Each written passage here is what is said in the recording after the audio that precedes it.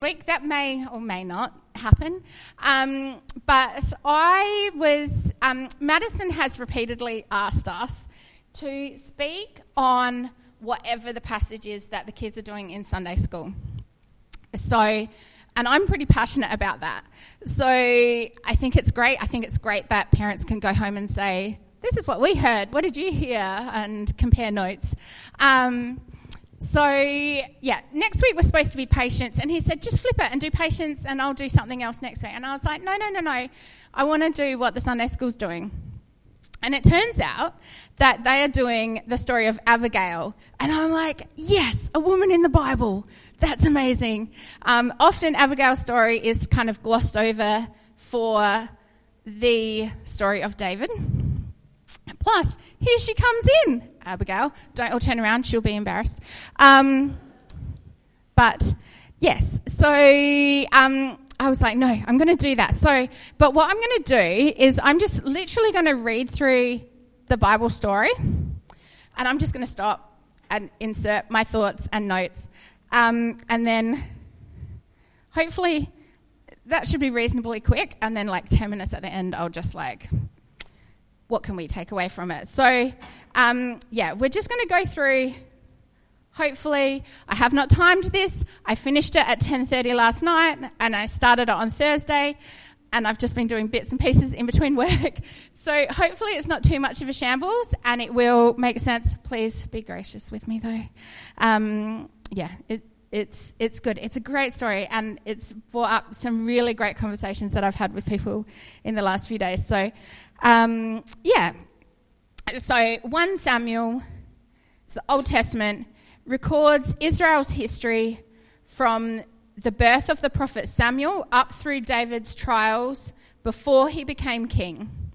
It ends with the death of King Saul, which opens the door for David to ascend to the throne. It's basically the biography of Samuel, story of David and Goliath, and the biography of King Saul. All of those things are included. But we're looking at 1 Samuel 25, which is David, Nabal, and Abigail. And it starts with this. Is that readable? Yeah, okay. Verse 1. Now Samuel died, and all Israel assembled and mourned for him, and they buried him at his home in Ramah. Then David moved down into the desert of Paran. Now, so David has already slayed Goliath, and he's been honoured by the people as, amazing, you did this amazing thing with a slingshot. David is anointed to become the next king, and that's years before it actually happens. Saul has become jealous and tried to kill David, and so David has fled for a period of 7 years. And although he has had the opportunity to kill Saul twice, he's refused. As I said, Samuel has already died, and David is on the run. Even though Saul has said, I'm not going to pursue you, he's decided, I don't quite trust Saul, so I'm going to take off. So he's a former shepherd turned warrior, and honestly a little bit of a mercenary. He heads to this area of Paran knowing that him and his men can get work protecting the land, protecting farmers, protecting farms. And by safeguarding them, perhaps from roaming bandits or natural disasters or animals or whatever,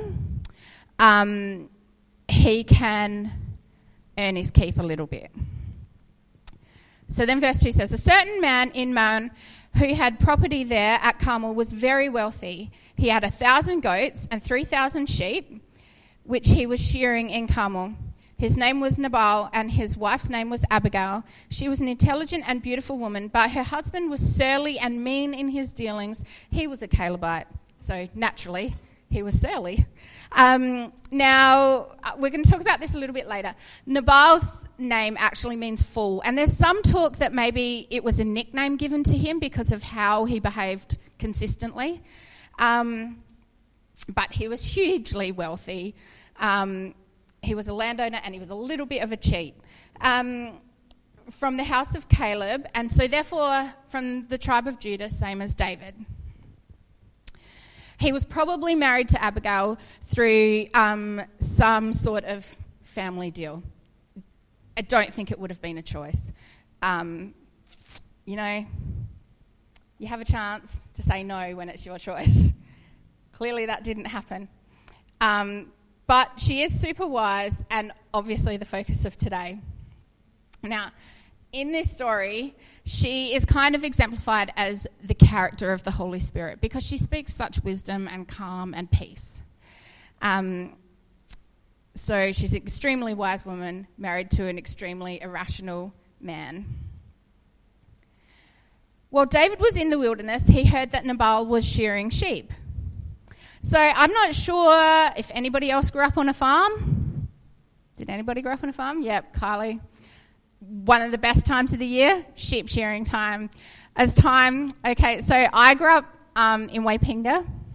My dad had a farm there. Sheep shearing time was the best. It was the time I said, Mum, can I stay home from school? And she always said yes because she needed a little bit of help around the kitchen because she had to cook these massive feasts for the farmers. They would start super early, the shearers, sorry. They would start super early in the morning. They would come in, have breakfast at 7:30, go back out, come in, have morning tea, go back out, then lunch, and then whatever. Even when she made me go to school, I made Dad leave the shearing shed and come pick me up from school and take me home for the lunchtime meal, right? Because it was always roast. It was always it was delicious. And it was cold outside, so it was always just a huge time. And there was all these people around, and they were fun, and they were working hard, but there was fun there. They knew they were going to get paid. They knew that we were going to sell the wool, and the farm would get some income. And it's literally, when you're a sheep farmer, that's when you get paid for the year. And the rest of the time, you're dishing it out. But this is the time when it's all coming in, right? So David went, he's shearing his sheep. We know what that means. Festivities. Lots of food, lots of income. Time for big celebration. So he sent 10 young men and said to them, go up to Nabal at Carmel and greet him in my name. Say to him, long life to you, good health to you and your household, and good health to all that is yours. Now I hear that it is sheep shearing time. When your shepherds were with us, we did not mistreat them, and the whole time they were at Carmel, nothing of theirs was missing. Ask your own servants, and they will tell you. Therefore be favourable toward my men, since we come at a festive time. Please give your servants and your son David whatever you can find for them. Now, it's a little bit of a Kanye moment there from David, where he kind of is like, go tell this guy how awesome I am, so that he knows how awesome I am, and then he will treat me awesomely. So it's a little bit arrogant, but, that's David. So we'll just move on. But it would have been a thing in that culture, that these groups of men, warriors, rough guys, in Scotland in the 1600s, they would have been called the Watch, and they would have been going around, we're going to protect you, but only because you'll give us stuff, and we're going to expect that you give us stuff, and if you don't give us stuff, we're going to go in and take it, right? It's been happening in lots of cultures for a really long time. So when David's men arrived, they gave Nabal this message in David's name. Then they waited. So they were waiting to just be repaid with what they were owed. And it's not outside the realms of possibility that David allows his men to act this way.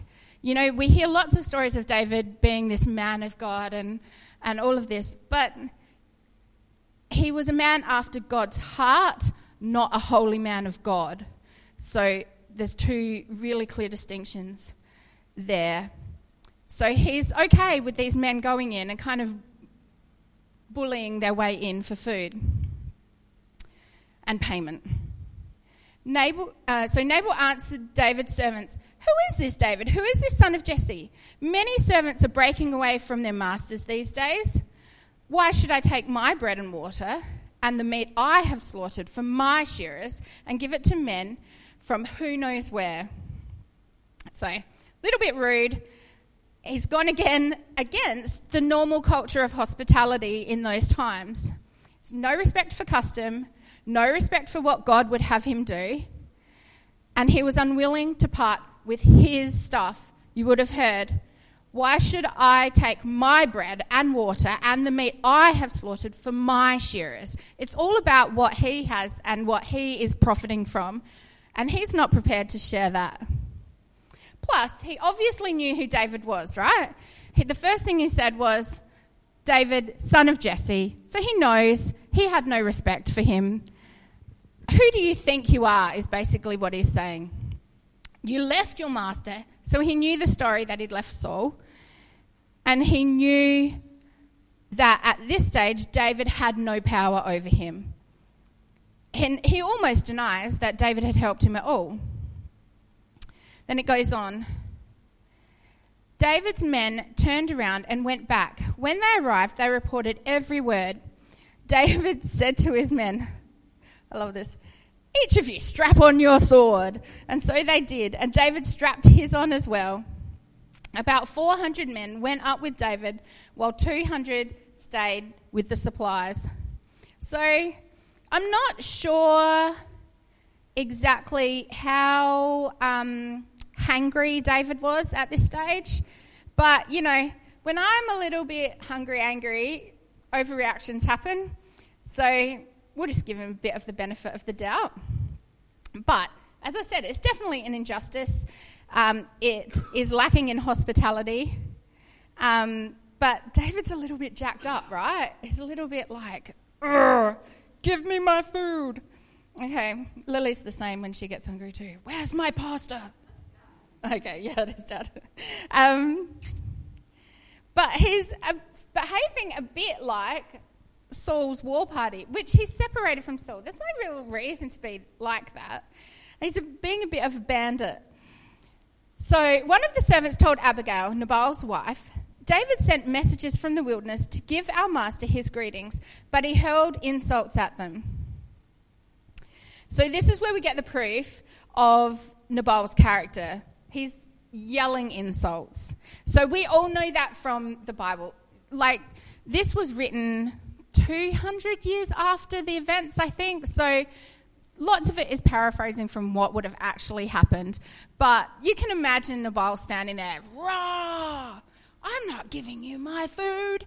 And so we see the character that he is. Nobody can talk to him. No one can tell him where he's wrong. And, you know, when someone's described that way, it kind of makes me think of a caricature of, like, a really tyrannical president or CEO. He's obnoxious, he's arrogant, he's abusive, he's egotistical, and he just wants to keep things for himself. Not naming names. And then the word goes on. "Yet these men were very good to us. They did not mistreat us. And the whole time we were out in the fields near them, nothing was missing.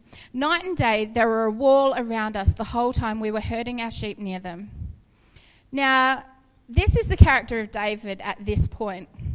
This is the David that we hear about in the Sunday school lessons. He's leading honourable men and doing honourable things to protect the people who are vulnerable. And it's a great picture of, like, can you imagine, like, he's got 600 men with him and he's got the sheep and the goats and the thousands of whatever and the farmers and the shepherds, and they've made a wall around them, protecting them at night from anything that can come their way. It's a really beautiful picture of protection. Now think it over and see what you do, because disaster is hanging over our master and his whole household. He is such a wicked man that no one can talk to him. Now, they know who to go to get the problem solved, right? They didn't go back to Nabal and say, "Dude, David's going to be furious with you." They went to Abigail because they know she's in charge. She's in control. She knows what's going on. She understands Nabal, and she can fix things. When a problem comes, they go to the person who can really make men move. And then it says, Abigail acted quickly. And this is really important. We're going to come back to just that little line a little bit later. she springs into action. Somehow, I imagine that this is not the first time that she's had to cover for Nabal. She knows that she's got to run interference here. And I'm sure in her brain she's just creating a checklist for herself of things she needs to do, and she acts on it and she goes. She's thinking and planning and preparing. First of all, she's going to know that she has to have a confrontation with an angry man who is not her husband. So she has choices to make. She could run off and leave Nabal to deal with the whole lot. She could have done nothing and just waited to see it play out. She could have just thought, maybe you're overreacting. But instead, she puts all her energies into saving the life of her husband and his household. So this is what she did. She took 200 loaves of bread, 2 skins of wine, 5 dressed sheep, 5 seahs, that's about 27 kilos of roasted grain, 100 cakes of raisins. I don't know why you'd want 100 cakes of raisins, but okay. 200 cakes of pressed figs, getting a bit closer, and loaded them on the donkeys. Then she told her servants, "Go on ahead, I'll follow you." But she did not tell her husband Nabal. She didn't want him meddling. And Nabal could have been the one to do this in the first place. So she's kind of figured, I'm going to bribe them with all this stuff. It's what they asked for anyway, rather than Nabal doing it and stuffing it up. Now, Nabal obviously knew who David was, and so we can probably pretty safely assume that Abigail did too. She was well connected, she was rich, she was from a good family, and she would have known what he was doing at the moment. And she would have known other people and other warriors like David. So she would have presumed how he was going to act towards her. So she was pretty brave by just going, I'm just going to go and I'm going to deal with it and we'll see what happens.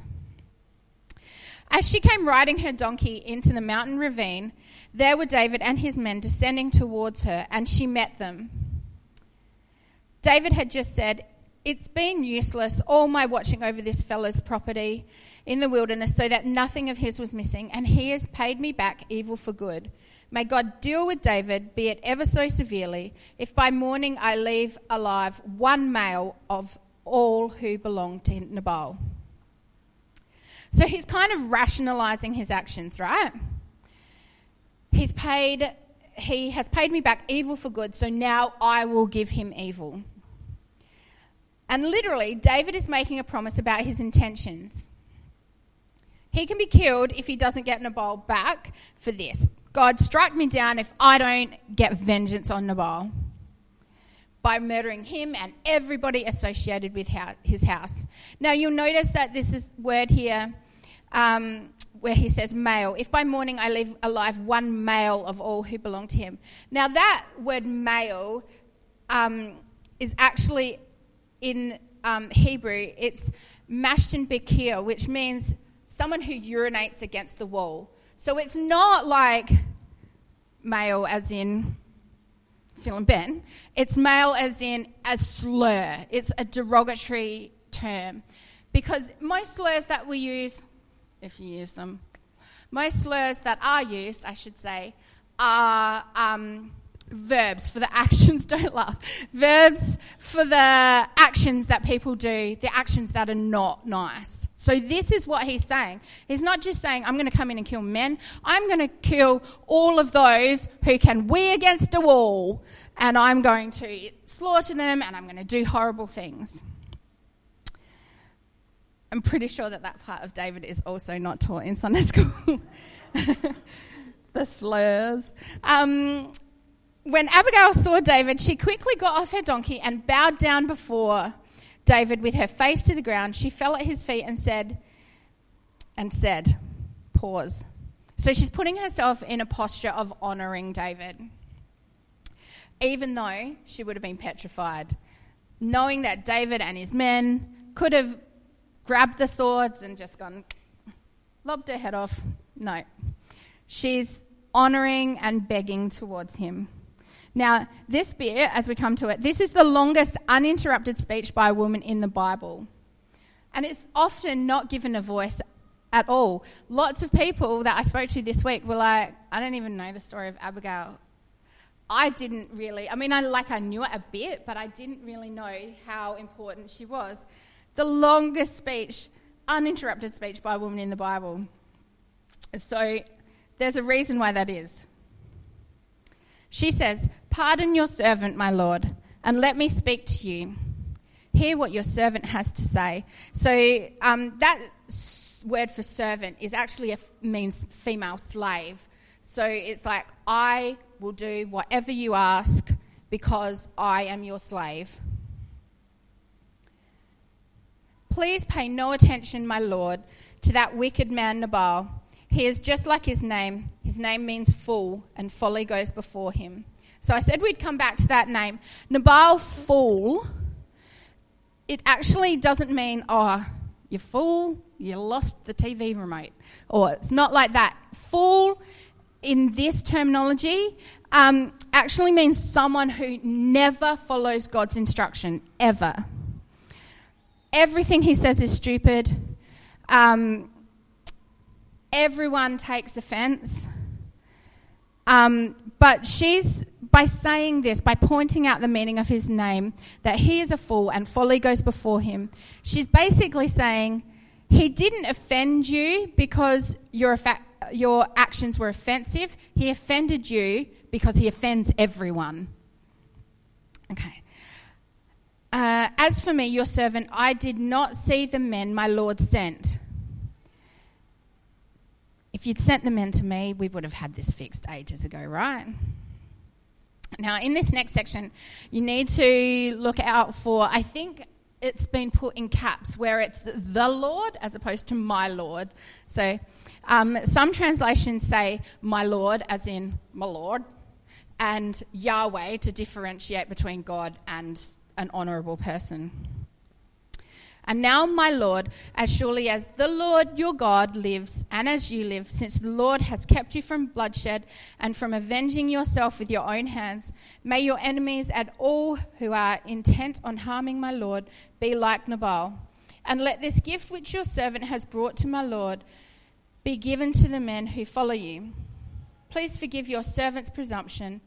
The Lord your God will certainly make a lasting dynasty for my Lord, because you fight the Lord's battles, and no wrongdoings will be found in you as long as you live."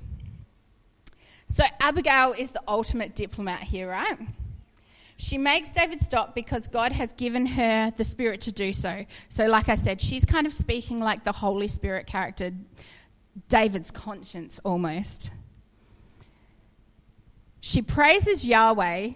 And this is super interesting. She praises Yahweh for David's decision to stop and not kill anyone, even though he hasn't even made that decision yet. She thinks that she thanks God that David has decided to stop and take the gift she's offering, the one that he wanted in the first place, and says, "David, you're so awesome because you focused on what God wants, that you won't fight, and you shouldn't fight." Sometimes in an argument, you know how you need to make someone think that the idea was theirs in the first place? Like, you want to do something. It's like, this is like, when Jeff and I were talking about going overseas, he was just like, I'm going to take 6 months off of work and just like do a bit of study and do it, you know. And I was like, you know how you said a few weeks ago that sometime we should go travelling? 5 weeks later, we're on a plane. Right? So it wasn't an argument, but it was definitely a little bit of like, ding. I remember that comment that you made. This is a little bit like that. Okay?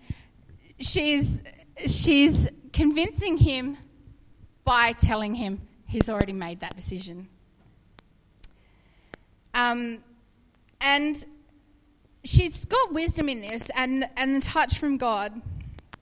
Because later on in the story, we're not going to read it today, but we find out that Nabal God actually kills him. And David was just trying to get ahead of God by taking the matters into his own hands and doing it from a vengeful point of view. And when you do that, you get a whole lot of other people involved. People start coming on board with you. Everybody else was going to be killed when God just really was focusing on Nabal. So in essence, she's saying, God's going to act, walk away, leave with God what is God, and leave it in God's hands. And don't take it back.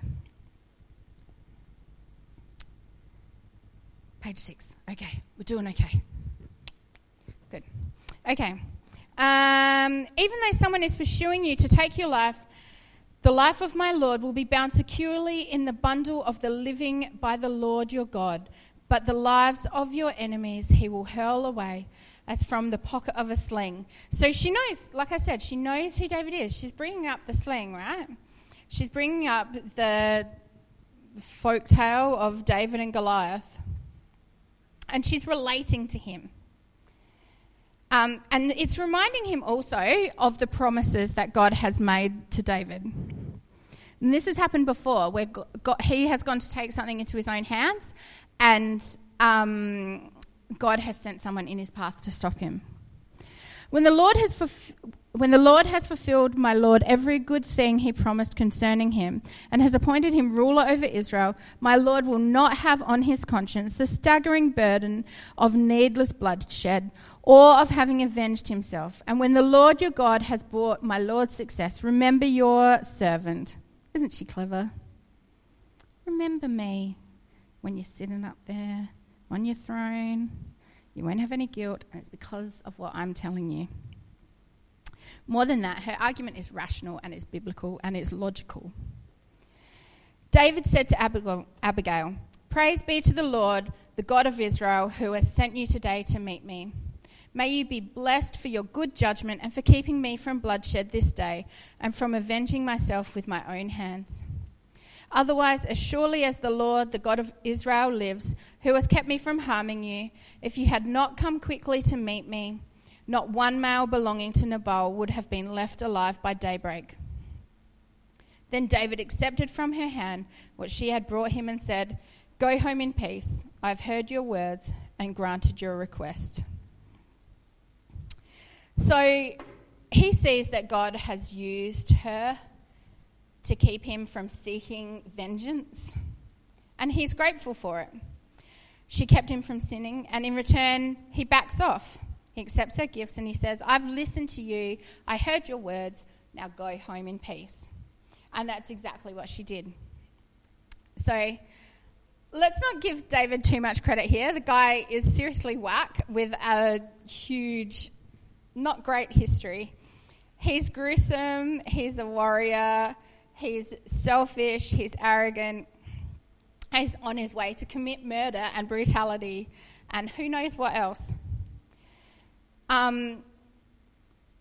He's a bit of a jerk, and he's only honourable because people keep getting in his way and speaking God to him, and he's quick to realise it and quick to go, "Oh yeah," and somehow he comes out on top every time, and us, however many thousands of years later, are going, "David, big son of God."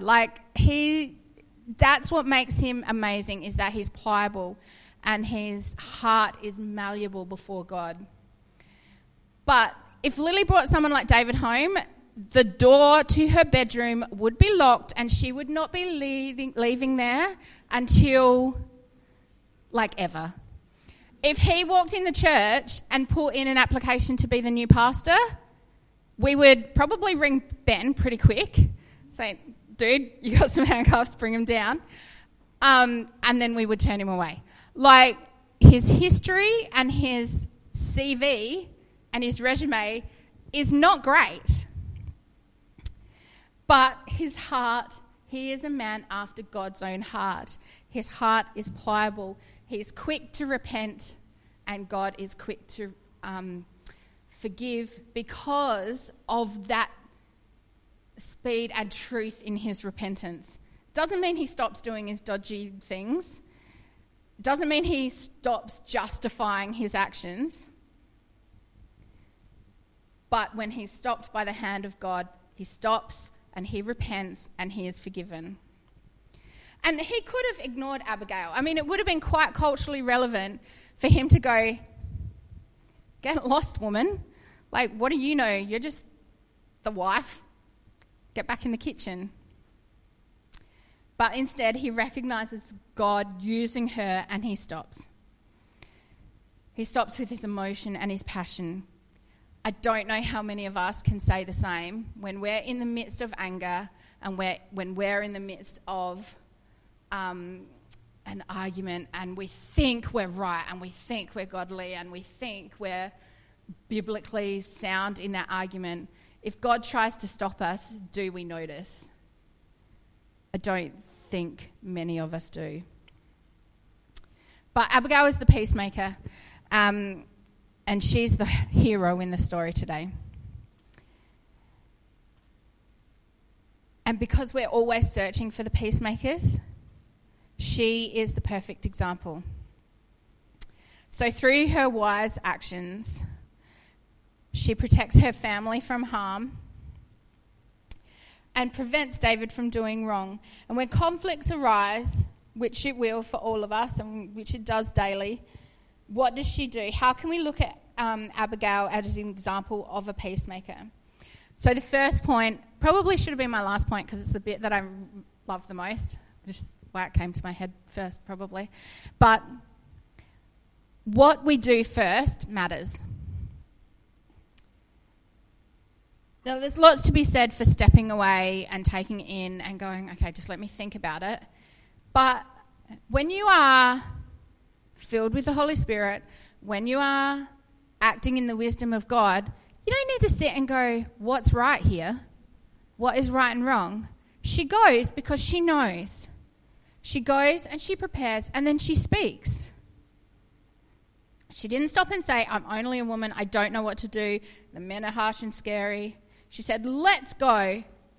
Let's forget the fear. Let's move forward in the courage of God and God's wisdom. And she takes action. She lost no time. Second, she's humble and gracious in her approach to David. She sought out the peace that she and God wanted. 3, she's generous, not only in possessions, giving David and his men what they were owed and what Nabal refused to give, but she knew that they would need this stuff. They'd been sitting there protecting and they'd had nothing other than what they brought with them. So it wasn't just that they wanted it, it was that they needed it and that they earned it. But she's also generous in words, giving David the benefit of the doubt all the time. She encourages David to look at the bigger picture, do the right thing and to turn away from the wrongdoing. She saves him from committing sin. She thinks of others before her own safety. So what she did first mattered. She's humble and gracious. She's generous. She's encouraging. She's faithful to God's Spirit. She's faithful to the David of God's promises and how he will benefit from having a clear conscience.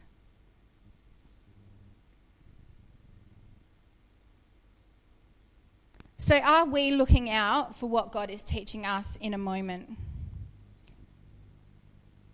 Has he put something in the way of our response when things are a little bit curly?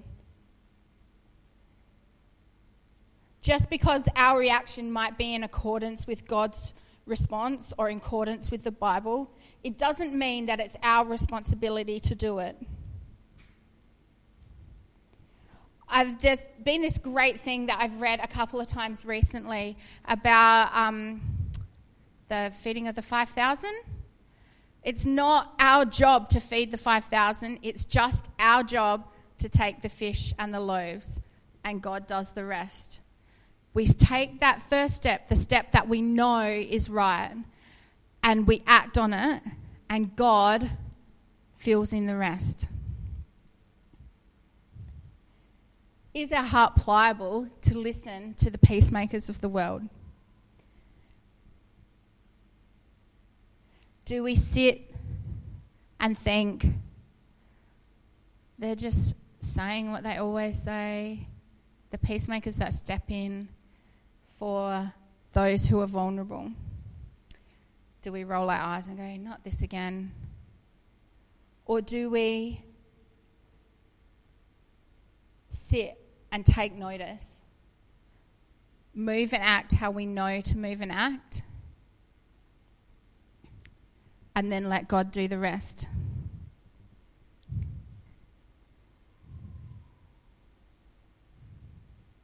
We're going to come into a time of prayer now.